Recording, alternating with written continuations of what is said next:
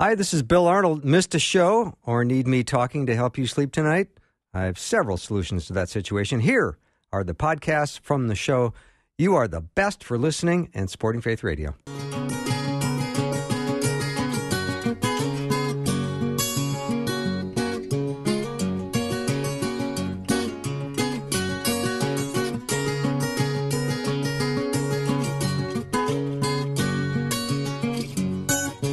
And a warm welcome to Afternoons with Bill Arnold. I am the Bill Arnold part of that short, compacted sentence. Awfully glad that we have this hour together. We're going to continue our Salvation series with a very special guest. I have Dr. Peter Kapsner in studio. And Peter, our guest today, I butchered his name 3 times already. I haven't gotten it right yet. Well, and what did we decide to land on? We actually heard it from the source just a couple minutes ago off the air when we were talking with him. But did we... Dr. Erik Thoennes. Thoennes? Did we land on Thoennes or Thoennes? Thoennes. And we'll probably need to get it from him in just a moment. But I've said Thoennes, I've said Thoennes. Right. It does lend itself to some confusion in the pronunciation, wide open. For sure. It's wide open. Yeah. Because if I would spell it, it would be spelled Thoennes. Yeah, there does seem to be a lot of variable ranges that we could go with that particular last name. So we should probably hear from him directly. Like, how do we say this? He's on our studio line. Let's welcome him to the show. Erik, welcome. Hey, guys. Good to be with you. Erik, thank you so much. I was reading your resume, and I have a lot of reasons not to like you already. Oh, no. Oh, come on. I'm at like page 12, and I'm going, you have more accomplishments than like 300 people And Erik, that was before we even saw the pictures of you then, too. So then you were just, you look like you're 6'5", sort of just descended into Scandinavia with this square jaw. I mean, it's amazing. This haircut, the whole thing. It's the whole package. Photoshop's amazing, isn't it? Let's close in prayer. I didn't want to do this hour. Right. But just to introduce you to our listening audience, you are a professor and chair of theology at Biola University. Do I have that correct? Yes, sir. And you're also a pastor. Yes. And where do you pastor? At Grace Evangelical Free Church of La Mirada. Oh, that's awesome. That's awesome. So thank you. And we have been in a series on salvation. We started, 8, 9, 10 weeks ago, and it's been really wonderful. It's been a great learning experience for all of us. And we were talking to Jerry Root, and Jerry said, you got to call Erik. So we said, yeah, let's call Erik. And then you said yes, so thank you. I think you had no choice because Jerry said, tell him that I insist he do the show. So here you are. Yeah, Jerry's got some inside information, so I do whatever he says. All right. So Peter teaches. Tell Erik about you, Peter. I teach in Christian Ministries program here at the University of Northwestern St. Paul. Practical theology is sort of my field, and I'll tell you what, salvation, Erik, comes up so often in so many of the different classes, and we've covered a lot of the range of the topics that you probably get a lot of questions as well, like sort of, can you lose your salvation, or what does it mean if I don't necessarily have a date of my salvation? But Bill had a question that we have not yet asked that I thought was sort of intriguing around almost salvation. I mean, Bill, how did you phrase that question? It was a really good way, I think, to get started. Well, let's see. The question is, can someone almost be saved? Yeah, that's a great question, and I think the question really arises from the fact that there are so many different experiences and circumstances within which people become Christians and find salvation. And I think the first thing to do is realize salvation's a big old word that involves both a past, present, and future sense in the New Testament. So we have been saved, we are being saved, and we will be saved. We've been saved from our judgment for our sin. We're being saved from the power of sin, and we will be saved from the penalty of sin once and for all in the day of judgment. So salvation's a big word. So it's important to decide first what we mean by that. And what we typically mean is conversion, being taken out of darkness into his marvelous light by saving faith that is justifying faith, and it is faith that leads to forgiveness and adoption and right standing with God. The tough thing about that is determining exactly when that happens in the life of an individual. I teach college students, and I frequently ask them, how did God save you? And sometimes they say, well, when I was 5, I prayed with my mom, and then when I was in high school, God really got a hold of my life, and so I'm not even sure if I was a Christian. So in our experience, it can be hard to decide exactly when someone is saved. even ourselves, because we can have religious experiences, and when did it really take hold? And so I think that's why the confusion comes out. I think it's important to realize that from God's perspective, there's a point in time where someone goes from being a rebel to a child, and it's clear to him, even though it can be fuzzy to us.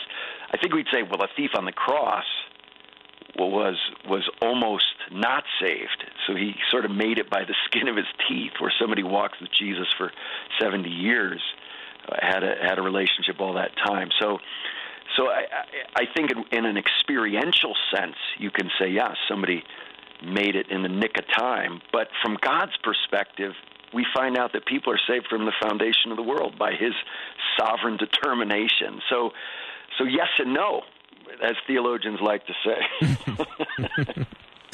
Erik, I'd love for you to unpack that a little bit more, what you just said around I've been saved, being saved, will be saved. I was listening to a bit of your Summer is for Salvation series that you did a few years ago at your church, and you came right out of the gate with that phrase that I think is a phrase that may be a bit unfamiliar to many people. When we think of salvation in light of what you just said, we tend to think of salvation as conversion, but you just used an entire phrase to talk about something bigger than the conversion moment, as important as that conversion moment obviously is. Can you unpack a little bit more what you mean by I've been saved, I'm being saved, and I will be saved, and how we sort of salvation is part of the entire journey moving forward as a believer? Yeah, it's a great question. And some of it is because of a tradition we come from in particular, or our particular experience, or even where we are in the history of the church, in what gets emphasized. So conversion is strongly emphasized in revivalist traditions and traditions that emphasize making a decision for Jesus, raising your hand, walking an aisle, and God works powerfully in those sorts of ways. But there are other traditions that emphasize God's sovereignty in this, and they even in a Reformed tradition will have infant baptism as a sign of a covenant relationship in the family of God. So some of it's your tradition and how you perceive this and what you emphasize. And I think justification, a particular point where we're declared righteous by God because of faith, is something we always need to emphasize, but not as the beginning and end of everything, but in some ways this the heart of a massive saving work God's doing. So he's saving us, and he's saving all of creation from its lost condition. So I think it's a big term, but I also don't want to lose the individual conversion aspect of it as well. He's saving the cosmos from its fallen, twisted condition that leads to cancer and pain and thorns and thistles and sweat of the brow and pain in childbirth. But he's saving individuals, because that's where everything went awry. When humans rebelled against God, the whole creation was thrown into a distorted, twisted, sinful, fallen state. And he's in the process of saving all of it. At the heart of it is saving lost humans, but he's in the process of creating a new heavens and a new earth. Mm-hmm.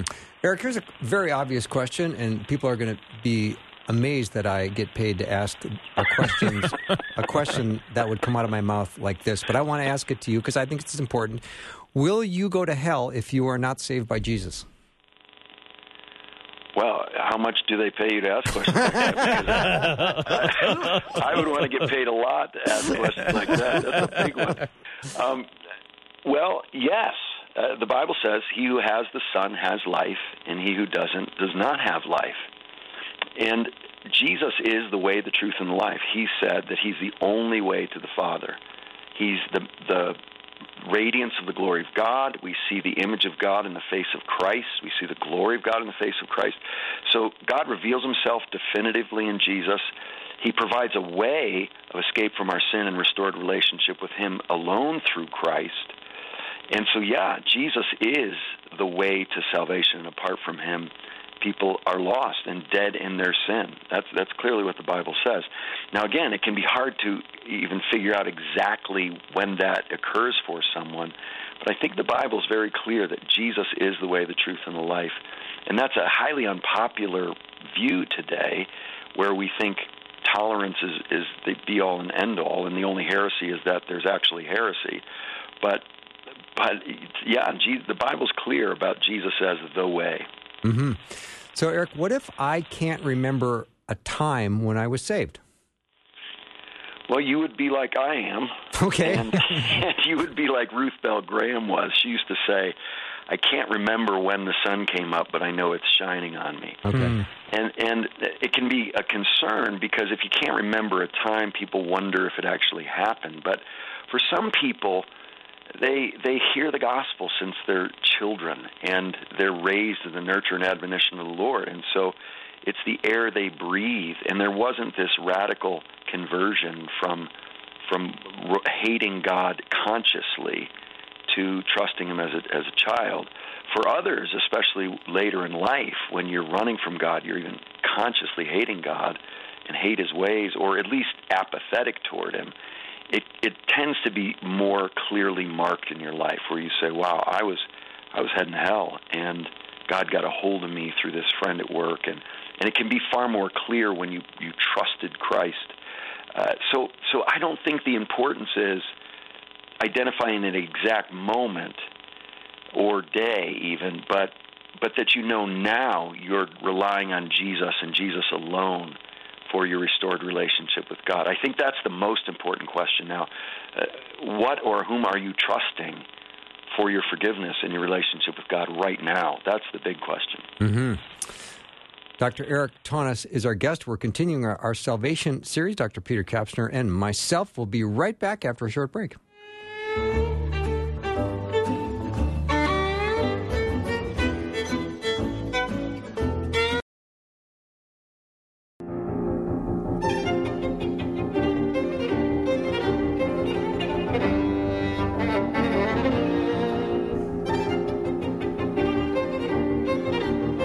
Welcome back. We are continuing our salvation series, which, by the way, is currently up for a Pulitzer Prize. No, wait, a Happy Meal Prize. I'll take it. I'll take anything, won't you? Right. Yeah. A little stuffed animal and a cheeseburger would do it for me right now. I'd be happy with that as well. Our guest is Dr. Erik Thoennes, and he comes to us all the way from California, and we're chatting with him about salvation and just loving it. So, Peter, you had a question for Erik? Yeah, Erik, I was curious. I know that the second sermon in that series that we referenced earlier that you did a few years ago, I don't think that you gave that sermon, but you referenced the idea of the importance of recognizing that only God can raise from the dead. And I think so often when we think about salvation, we understandably think about the events of Good Friday and the crucifixion and Jesus dying as a substitute in place for our sins and all of the language that we have around that for our salvation. But there also is this idea that without the resurrection, our faith is in vain, that something about salvation is not put into effect without Easter Sunday. So I'm curious if you can comment some more on the dimensions of salvation that have to do with the fact that only God can raise people from the dead. Well, God's the author of life. He's the creator of life, and He's in charge of even sustaining it and the eternal realities of life. So, yeah, God is life. He's the source of it, and so He's in charge of it. And He's the one who alone has the prerogative to take life, and He is the one who gives life. And so we trust Him for that. We realize that He is the one who alone is able to do that. And so He's the one who's able to overcome death.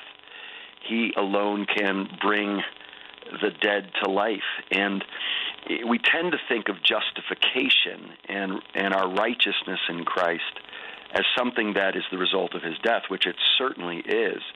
But we read in Romans 4:25 that Jesus was delivered up for our trespasses and raised for our justification. And so His resurrection then becomes the source, as well as His death, of our righteousness before Him. And that gives us a relationship with God that gives us eternal life. And so He raises the dead in the resurrection. I'm so glad you asked that question, because I really think talking about the resurrection is something my grandparents' generation did all the time. But I think we focus so much on the here and now that we don't talk enough anymore about where it's all heading and where it's all going to end. And so I love that question, because we await the future resurrection when the dead in Christ will rise. My great-grandfather used to think about it all the time. I have a friend who used to have a huge belt buckle that was a trumpet, and it said, "Perhaps today." He was from Alabama. He's from Alabama, so that fit in great there. But yeah, I mean, we used to think about Jesus returning, and I think we can get so focused on now that, and even dying and going to heaven, but the resurrection is what we long for, when the tragic separation of body and soul because of sin is done away with, and there's a reuniting in body and soul in the resurrection that he brings about, following Jesus out of the grave. That it starts with his justifying resurrection, and because of that, we follow him. He's the first fruits that we follow in our resurrection as well. Go ahead, Peter. Yeah, no. So I mean, when you talk in that way, it's almost as though, yes, we do need to gaze back at the past and be grateful for the events on the cross. But as we orient ourselves as believers, as part of this salvation journey, we get a chance to see and glimpse our actual future as Jesus being the first fruits of one who has fully conquered sin and death, and that is where we're headed. And so it seems to me there's a sense, as we participate in this process of salvation in our life, that is where we fix our eyes, and there's a great hope to be gained from that. Indeed. Yeah. It's interesting. Peter talks about preparing your minds for action and set your hope fully on the hope to come. So there's a sense of, because of what Jesus has done, I'm right in God's sight, and now I need to engage in the battle presently, but always with my eyes focused on what's to come one day. And so it's a future-oriented hope, but it's grounded in a past work of Jesus. So it's a backward-looking faith. It's a present-looking faith for God to sustain me today, and it's a future-looking faith for him to, once and for all, resolve all the problems our sin has caused. Erik, as we talk about salvation, I do want to ask you, what does it mean to know and love God? Because salvation would be the ultimate intimate moment of being forgiven of your sins, being made new in Christ. So we have to know him. What does it mean to know him and love him? Well, sometimes I think if we could just get Genesis 1:1 down, everything else would fall right into place. Because in the beginning, God created the heavens and the earth. If he's the creator and we are the created, we owe him everything. Everything is gift. Everything is from him, for him, to him, and through him. He's the source of everything. We're utterly dependent on him for every breath, every heartbeat, every molecule, every atom. If we could just start there, we would never forget what people say are the two basic facts of human enlightenment. One, there's a God, and two, you're not him. And if we could just start there and realize the difference between the creator and we as the creature, we would see sin for what it is. Because the Bible tells us in Romans 1 that sin is exchanging the glory of God, the creator, for the glory of the creature, sinful man. And it's that great exchange, the worship exchange, that causes our problem. And so when we realize we're created by God, for God, but every one of us has rebelled against that purpose for our lives, and we don't live up to the glory of God, as Romans 3 says, then we realize we need reconciliation that we can't provide for ourselves. And God doesn't leave us in that state. He provides a way of escape because he has this incredible love that causes him to send his son to live and die and rise in the place and for rebellious sinners, not because we're worthy, not because we earned anything or proved anything, but because he's so overwhelmingly loving. And when we realize that God's way of escape in Jesus is our lifeline, and we trust him only, God moves in and he saves us, and he forgives us, and he adopts us, and invites us into fellowship with him that's existed for all of eternity among the Father, Son, and Spirit. And we have not only what Adam and Eve have had, but infinitely more. Because we're in the Son, we have union with Christ, and everything that is his is ours. We are co-heirs with Christ. It's the most awesome inheritance you could ever have. Mm-hmm. Erik, how well can you know God? Well, we can know him amazingly well when we consider that we're finite creatures with limited ability to understand, so we can never exhaustively know him. We can never know him comprehensively. He's infinite, we're finite, We're sinful. He's holy. He doesn't tell us everything we may want to know. The Bible says that the secret things belong to God, but the things revealed belong to us forever. So we know God, but we know God as finite creatures, limited creatures, and He's an infinite God. So I think the three of us are going to sit down and continue this conversation in heaven and having never-ending, mind-blowing, growing experience of who God is. But that's not to say He's not knowable. Peter, again, he tells us that God has given us everything we need for life and godliness and the knowledge of Him and in Jesus Christ our Lord, which means we have knowledge that is sufficient to know Him and be everything He's created us to be. It's personal knowledge, and it is true knowledge. So we never know anything about Him exhaustively, but we can know things about Him that are true in a life-giving way, in a abundant, fulfilling way that gives us eternal life. We have eternal life in the knowledge of God and of Jesus. And so He's knowable in the midst of being incomprehensible. And so that humility and confidence is what we should have because of that. I love that. That's a great answer. Now, because we need to be saved from our sin, and only the blood of Christ can do that, maybe the question, and here's another obvious question, they pay me to ask these, what is sin? Well, I think Romans explains it as well as we can, that it's the exchanging of the glory of the immortal God for the glory of sinful creatures. And we worship the work of our hands rather than the God who made us. And then that's ultimately worshiping ourselves. And so it's the great exchange of, rather than living for God's glory as we were created to, we live for ourselves. And everybody worships. And this idea that only religious people worship, and everybody devotes themselves religiously to something. The question is that a worthy object of your worship? And so anything but God is not a worthy object of our worship. And so sin is rebellion against God. It's choosing to worship myself, ultimately, the creation, rather than the one who made us all. That's a great answer. I appreciate that. We're going to take a little break. Dr. Erik Thoennes is our guest. We're continuing our Salvation series, Dr. Peter Kapsner and myself. And if you are hearing something you want some clarification on, or you think you have heard something that you need more information on, you can send me a text and we'll ask Erik right here on the spot just for you. So send the text over to 877-933-2484. Or if you like email better, you can email me directly, bill@myfaithradio.com. bill@myfaithradio.com. We'll take a short break, and Peter and I and Erik will be right back.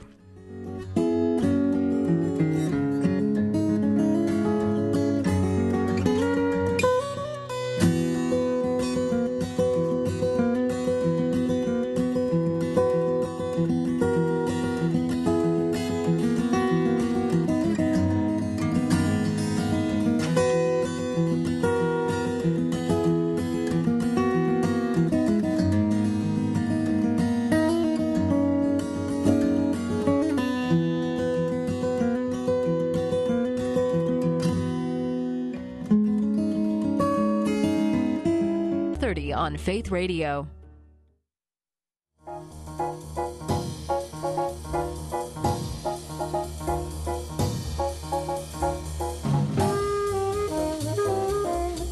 Ready?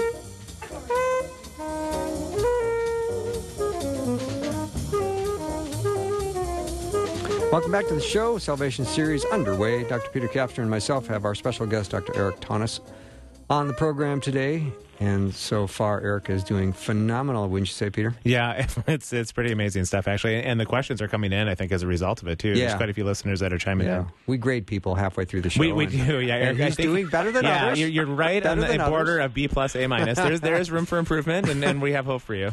I'm just hoping I don't get fired halfway through the show. No, you won't. So, Erik, somebody said, can you please repeat that quote, "We can know God in the scope of the incomprehensible"? Do you remember what you said? That sounds pretty good. Let's just leave it at that, then. And I'm not sure I got that. God is knowable, but within the context of his incomprehensibility. Knowing God should be incredibly humbling. Sadly, the Bible tells us knowledge puffs up. Knowledge in general. In a crazy way, knowledge about God has a tendency to make us arrogant. It's one of the most insane things ever. But I start off my classes with reading by a theologian in a little chapter of his book. It's called The Pathology of the Young Theologian's Conceit. And it's just this tendency we have to think we've arrived in some way because we have a master of divinity. We're going to talk about a silly name for a degree. And you like you'll ever master divinity. And so we can easily start to be impressed with our knowledge of God. But anytime someone gets a new knowledge of God, a new level of understanding of God in the Bible, they get on their face. They're humbled. They say, I'm undone. I spoke of things too wonderful for me to know. So when we gain knowledge of God, legitimate increased knowledge of God, our wonder increases, and our humility increases, and our awareness of our own sin and frailty increases. And so knowledge of God, that is true knowledge, has to have a profound humbling effect if it's actually the kind of knowledge that is true knowledge. And so we gain knowledge, and it's true, and it is wonderfully sufficient and personal, and it's knowledge we'd be willing to die for on the core doctrines. But we also realize we've just begun to probe the depths of who God is. And so we can't have this self-assured, I studied theology kind of mentality. There's no been there, done that in the study of God. But at the same time, we should have rock-solid confidence that God's revealed himself. His word is fundamentally clear, that we have the ability to know him with the Spirit's help and with some hard work, and we can really understand who God is, what his word teaches us, and get on with living it out. So it's a solid knowledge, but in the context of an incomprehensibility that gets us on our face. Erik, in light of what you're talking about now and something you said before the break as well, that was really intriguing, the idea that post this life and for eternity, that if God is inexhaustible, that we're going to continue to be able to grow in knowledge even throughout all eternity. And what we're seeing through a glass darkly now, I suppose, to use the language of Scripture, then we will see face to face. But we will be this journey will keep going on forever and ever. Right. So it's a great verse to quote there. So I think primarily what's going on there is our sin adds to the difficulty of knowing God. We suppress the truth in unrighteousness, Paul says in Romans, that we distort it, we pervert it. We have the noetic effects of sin, the effects of sin on our ability to understand. That'll be gone. And our knowledge of God will skyrocket. But we'll never be omni-anything, right? God's omnipresent, omnipotent. God is omniscient. We'll never be omni-anything. We'll never be infinite in who we are. We'll always be finite creatures, and that's not a bad thing. That's how he made us to be. And that's a wonderful difference between an infinite God and finite creatures. And so we can enjoy the never-ending exploration of who God is as we learn together. We won't have sin clouding that anymore. He'll even no doubt reveal many of the secrets he's keeping now, as he tells us, because he's a wise father who doesn't tell us everything we may think we need to know. But we're able to know him truly in a humbling way. And yeah, I think spend eternity as finite creatures who are continually learning about our great God. Mm-hmm. Erik, we've got some listeners jumping in, want a piece of your brain here. Here's a question. Assuming that with knowledge comes responsibility and knowing not everyone is predestined to come to saving faith, would you, by taking your children to church every Sunday, potentially be subjecting them to greater punishment in hell should they not come to faith? Oh, what an interesting question. Yeah, I don't think that increased knowledge is something we ever need to fear as somehow then now incurring more responsibility. I think the exhortation throughout the Bible is to seek to know God with our whole heart. That's what we're made for, to love the Lord God with all our heart, soul, mind, and strength, and And that requires pursuing him and knowledge of him. And the call of the Great Commission is to bring the knowledge of God to people. We're all condemned before God. We all deserve hell. None of us starts off in a better condition than anyone else in our fallenness. And so, no, I think we're called to know God as much as we're able to and help people to know him more. Now, there is a sense in the Bible where God will say to even Jerusalem that because of what I've revealed to you, you'll be more accountable than Sodom and Gomorrah. There is a sense where God will say, you have had, he even says to Moses, Abraham, Isaac, and Jacob followed me, and they only knew me as El Shaddai, but you now know me as Yahweh. How much more should you follow me? And those of us who have seen the fulfillment of all those promises in Jesus, we have the ultimate evidence. And so there is an accountability that comes with increased revelation, but the bottom line is we're all equally accountable before God. We're all condemned already, the Bible says, where we have sufficient revelation. In the heavens that declare his glory, in the internal awareness of God's presence, the Bible says that we are all without excuse. And so that's an equally fallen condition we're all in, even though God does recognize some people have had more revelation than others. All right, so part two of this question, Erik, is I'm also trying to understand that in context of the New Testament passages that talk about whole households who find salvation. Yeah, it's fascinating.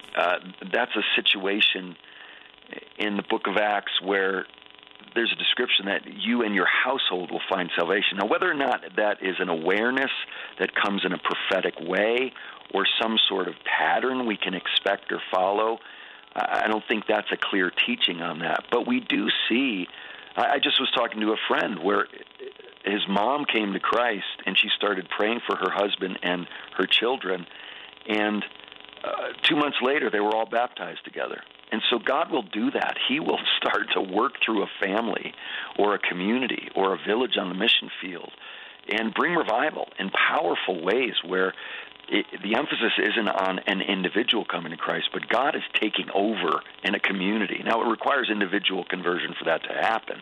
But I do think sometimes, especially in a Western, more American context, we do think very individualistically about God's work, rather than sometimes he does move in, and not even just families, but communities, churches, schools. I've been part of revival several times, and God will just sweep in and draw people to himself in a collective way. That doesn't remove the individual element of that, but there is a powerful communal aspect of his work at times that is undeniable. Mm-hmm. Erik, could you comment on Luke 19, where Jesus says to Zacchaeus, today salvation has come to your house? Yeah, whether or not Jesus is telling him what he knows is going to happen, or talking about Zacchaeus' individual faith that will then spread, no doubt, we can't exactly be sure. But I think he's saying Zacchaeus was a man who was living in opposition to God and his ways, and he's had a wonderful conversion. He's had a repentance experience that Jesus knows is going to have a ripple effect in his house and have an influence on the people in his household, and no doubt well beyond. He was a well-known man. And Erik, can you comment too, when we're talking about salvation coming and arriving, and also the idea of whole households being saved? I'm thinking about kids that grow up in Christian families, and I'm sure a lot of our listeners have that sort of situation. How do you begin to explain to your kids that there's a difference between being a Christian and growing up in a Christian family? How do you invite them maybe to wonder about these things of salvation when it's sort of surrounded them for their whole life? Yeah, that's a great question. So at Biola University, where I teach, most of my students grew up in Christian homes and went to church most of their life, and even went to Christian schools sometimes. And so one of my biggest concerns for them is exactly what you're saying, that they're just sort of, it's the air they breathe, it's their subculture, it's what they've known. And so they can be potentially, and I've seen this, just living in the culture. And they're sort of living off of their mom and dad's faith and they're not their own, which is one of the reasons I love teaching college students, is because it's this time to say, okay, you've been handed off this good but deposit of truth. Do you really believe it? Is it something that has really transformed your life, or is it just a subculture and a whole terminology set that you've learned to say? And so it's a great time to say, what do you really believe? What do you believe? Not just what does your family believe? And one of the biggest challenges with that is being raised in a Christian family very often will insulate you from some of the devastating effects of sin in your life. And so you're a nice kid, and you grew up, and you never killed anybody, and you're a pretty good kid, you got good grades, and to say, yeah, but if you don't repent and trust in Jesus, God will judge you and you'll die in your sin. But I'm a nice person. And so sometimes, I've worked in Christian schools, I've worked in prisons, I've worked in professional contexts, and honestly, the people I'm most optimistic about realizing their need for a Savior is the guys in prisons who've messed up terribly, and they can't act like they're just nice people because we're all in the same boat in our sin. And so sometimes a Christian environment can protect us from ramifications of our sin. That's true of all of us, but we don't see it as clearly until sometimes tragedy happens or we really do something that messes up. But that's why I want to be at the end of myself before life forces me there. Even as a Christian, I want to be utterly dependent on God, even as a Christian, without circumstances of life making that happen to me. And so, yeah, it can be a real challenge for children raised in Christian environments to really say, years I spent in vanity and pride, caring not my Lord was crucified. Well, not really. I came to Christ when I was 4, and so it, circumstantially, you don't remember this big conversion, but you were desperately wicked and you were saved, even though it happened when you were 5. Yeah. You've had a pretty interesting resume, Eric. Did you also work as an underwater welder or something? I did. I was a commercial diver for a while. See, how do we compete with this, Peter? You cannot. I'm actually going to step away from the studio at this point. I'm so tired of you, Eric. Seriously, I can't. We'll take a break and we'll decide if we'll have him back after the break, okay? Yeah, I think that's fair. All right, that's fair, too. We'll be right back.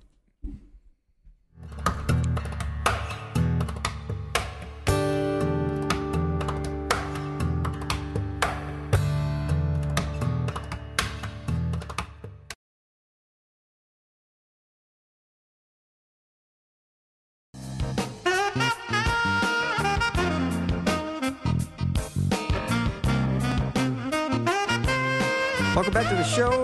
Peter Kapsner and myself are continuing our Salvation series, and we are talking to the ultimate Renaissance man, Dr. Erik Thoennes. So we're glad you're still with us, Erik. We appreciate you being on the show. Let me ask you this question. This comment was made. People, when they're sharing their faith and they're trying to reach others for Christ and the message of salvation, this listener said, I was once challenged by a Muslim that Jesus is not God, because the Bible says that God doesn't slumber, but Jesus slept in the boat. God is immortal. Jesus died. God is all-knowing. At one point, Jesus said, I don't know when these things will happen. Only my Father knows. Yeah, that's a wonderful question, and it leads us to an understanding of Jesus as fully God and fully man. So before Jesus took on a human nature, the eternal Son takes on a human nature that the Holy Spirit brings about in Mary so that Jesus can be the God-man, which is what we desperately need him to be for us, to be God who can conquer sin, but a human being who can truly represent us in his life of sinlessness and his perfect sacrifice on the cross and his resurrection. And so he needs to both have his divine nature, which is able to conquer sin, and he needs to have his representative human nature at the same time. So before that incarnation happened, that infleshment happened, he never did sleep. He has a full divine nature that never needs to sleep, never slumbers or sleep, never experiences the difficulty of life in a fallen world that human beings experience. And so there were lots of things Jesus had never done before. He had never been hungry before. He had never felt the kind of physical pain before. And even after his resurrection, he wants to make sure they know he still has his human nature and his human body, and that he's not a ghost and he can eat food. And he never was tempted to sin before because his human nature brought that capacity for him. And so the addition that Philippians 1 talks about, although he was in very nature God, did not consider equality with God a thing to be grasped, but made himself nothing. And he doesn't make himself nothing by removing divine attributes. He makes himself nothing, Philippians 2 tells us, by taking on a human nature and being made human likeness. He becomes our representative. And so it's change by addition, not subtraction. And so, yes, in his human nature, he now acquires the ability to experience the things we do in our humanity, because otherwise he wouldn't have truly represented us. Erik, when we're talking about salvation from the perspective of those people who live after the cross and the resurrection event, but you're talking about Jesus walking the earth, and I'm thinking about the people that lived during the time of Jesus and also before. How did salvation work for them? I mean, it's sort of the classic question, right? People in the Old Testament, what was salvation like? How do we understand their role and where they fit in this whole plan? I think so often when we answer questions, we should be trying to always say, well, who is God? Because that's the starting point of understanding just about every question. And so when I think of who God is, he's eternal. He's not bound by time. And we're all saved through his provision in the atoning work of Christ. Abraham is saved by his faith in God's provision. He had not seen the fulfillment of those covenant promises as we have now seen in Christ. But God is taking his atoning work in Jesus and applying it to Abraham. That's what the Bible says, that he's justified by faith. And so Abraham is justified the same way we are, by faith in God's atoning provision. He didn't have the full details like we do. We're saved in reverse. So we look back into history and trust Jesus. Abraham's looking forward into the future and trusts God's provision. And so God's using that same atoning sufficient work to provide for Abraham's forgiveness, who's justified by faith, and for ours, who, as we're justified by faith, looking into the past. Erik, I've got a listener that wants to know if there's a process to believing, or is it typically all at once, and is there a right way? And sometimes feelings barge in, and it's hard to surrender, and it's hard to trust him over feelings. Can you comment on that? Yeah, man, you have some brilliant listeners, Bill. I agree. Yeah. That's a great question. Yeah, C.S. Lewis called himself the most reluctant convert ever. and yeah, some of us come to Christ realizing, wow, I don't think I'm going to like a lot of this, but I have seen Christ, and I know he's the way, the truth, and the life. I know this may require some very painful changes in my life. I even think of Peter when people are leaving Jesus, and Jesus turns to his disciples and says, would you like to go too? And Peter says to him, where else are we going to go? You alone have the words of eternal life. I almost hear Peter saying, part of me wants to go, but I'm betting the ranch on you. I've decided you're the one. I'm trusting. You alone have the answers in the life that we need. And so we come in all sorts of ways. And faith involves both our intellect, it involves our affections, it involves our behavior. All those work together, and not necessarily in chronological order. Jesus says, if you want to know whether my words come from heaven or not, put them into practice, which means even behavior has a faith-affirming effect on us. Sometimes until I actually obey Jesus, the full truthfulness of his ways and words don't come home to me. And so we're pretty complex creatures. You know, we have these minds that sometimes are telling us things that aren't true, that we need to submit to the Word of God. I love that hymn, Be Still My Soul, the Lord is on my side. In other words, I'm telling my heart, my soul to shut up. Saying, why are you anxious? Yeah. You know, you believe things that should mean you're not anxious, but you are anyway. Be still, my soul. Right. Calm down. Yeah. Would you live in accordance with what I believe? And so we have this war raging inside ourselves. Paul talks about in Romans 7 that and sometimes I do the very thing I hate. And so yeah, the mind, the affections, and behavior all work together in the expression of faith and the deepening of faith. And we need to appreciate all of them. Sometimes I use my body to get my heart in a better place. I feel arrogant, so I get on my knees. I don't feel like worshiping, so I lift my hands, and my heart starts to follow that. And sometimes I read a great book, and it ignites my heart to deeper affection. So yeah, they all work together, and it's not always in the same order. Although I do think there's a pattern the Bible talks about that we should have transformed minds, like Romans 12, that lead to transformed affections, that lead to transformed living. But it's just not always in that order. Mm-hmm. Eric, how would you explain joy to somebody if you hear that once you come to know Jesus, you're going to have joy? That's certainly been my experience. But what if you believe you're saved, but you really don't have joy? Yeah, I think it's important to define joy as the result of the security and the freedom and the identity we find completely in Jesus. When we know how loved we are by a God who says, "Come to me, all you who labor and are heavy laden, and I'll give you rest."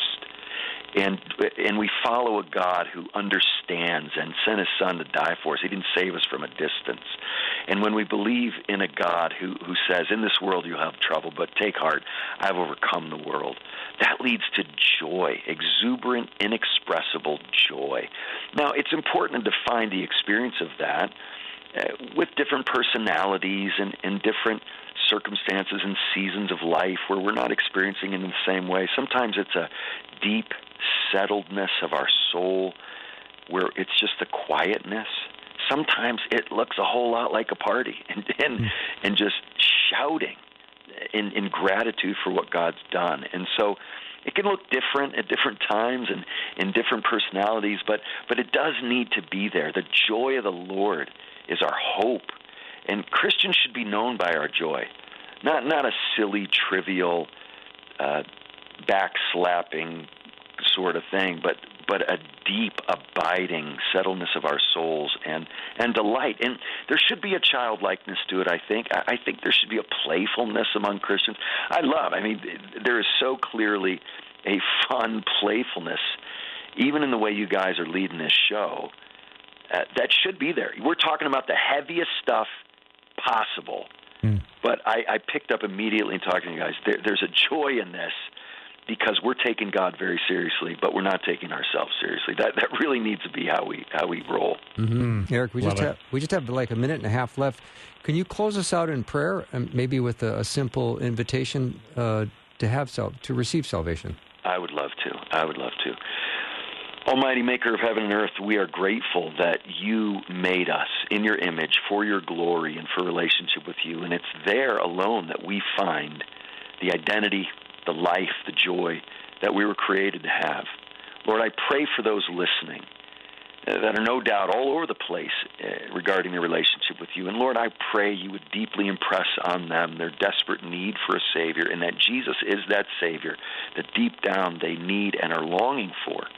He alone can bring what they need and what they want, a life of profound and eternal meaning. Lord, I pray that they would turn from sin and self to Christ and Christ alone, and that they would find life abundant and eternal in him. And so I pray, Lord, that you be working powerfully in the hearts of all of us listening, all of those listening, Lord, and that you do a great work. And we pray this in Christ's name. Amen. Eric, thank you so much. If you have a colleague that you know that you don't like very much, refer him to our show. That way you can get back at somebody. Will do. Thank you so much for being our guest. Blast. It's been so much fun. Much fun. Dr. Erik Thoennes has been our guest. That wraps up our show for the day. If you missed any of this hour, I promise you're going to want to go to myfaithradio.com. Check it out from the beginning. Have a great night, everyone. God bless, and see you tomorrow.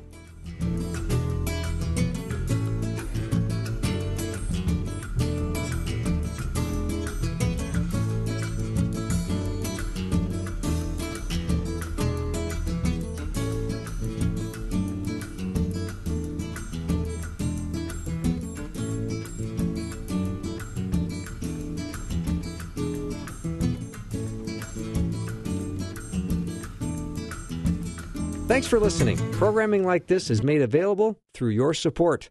Information available at myfaithradio.com.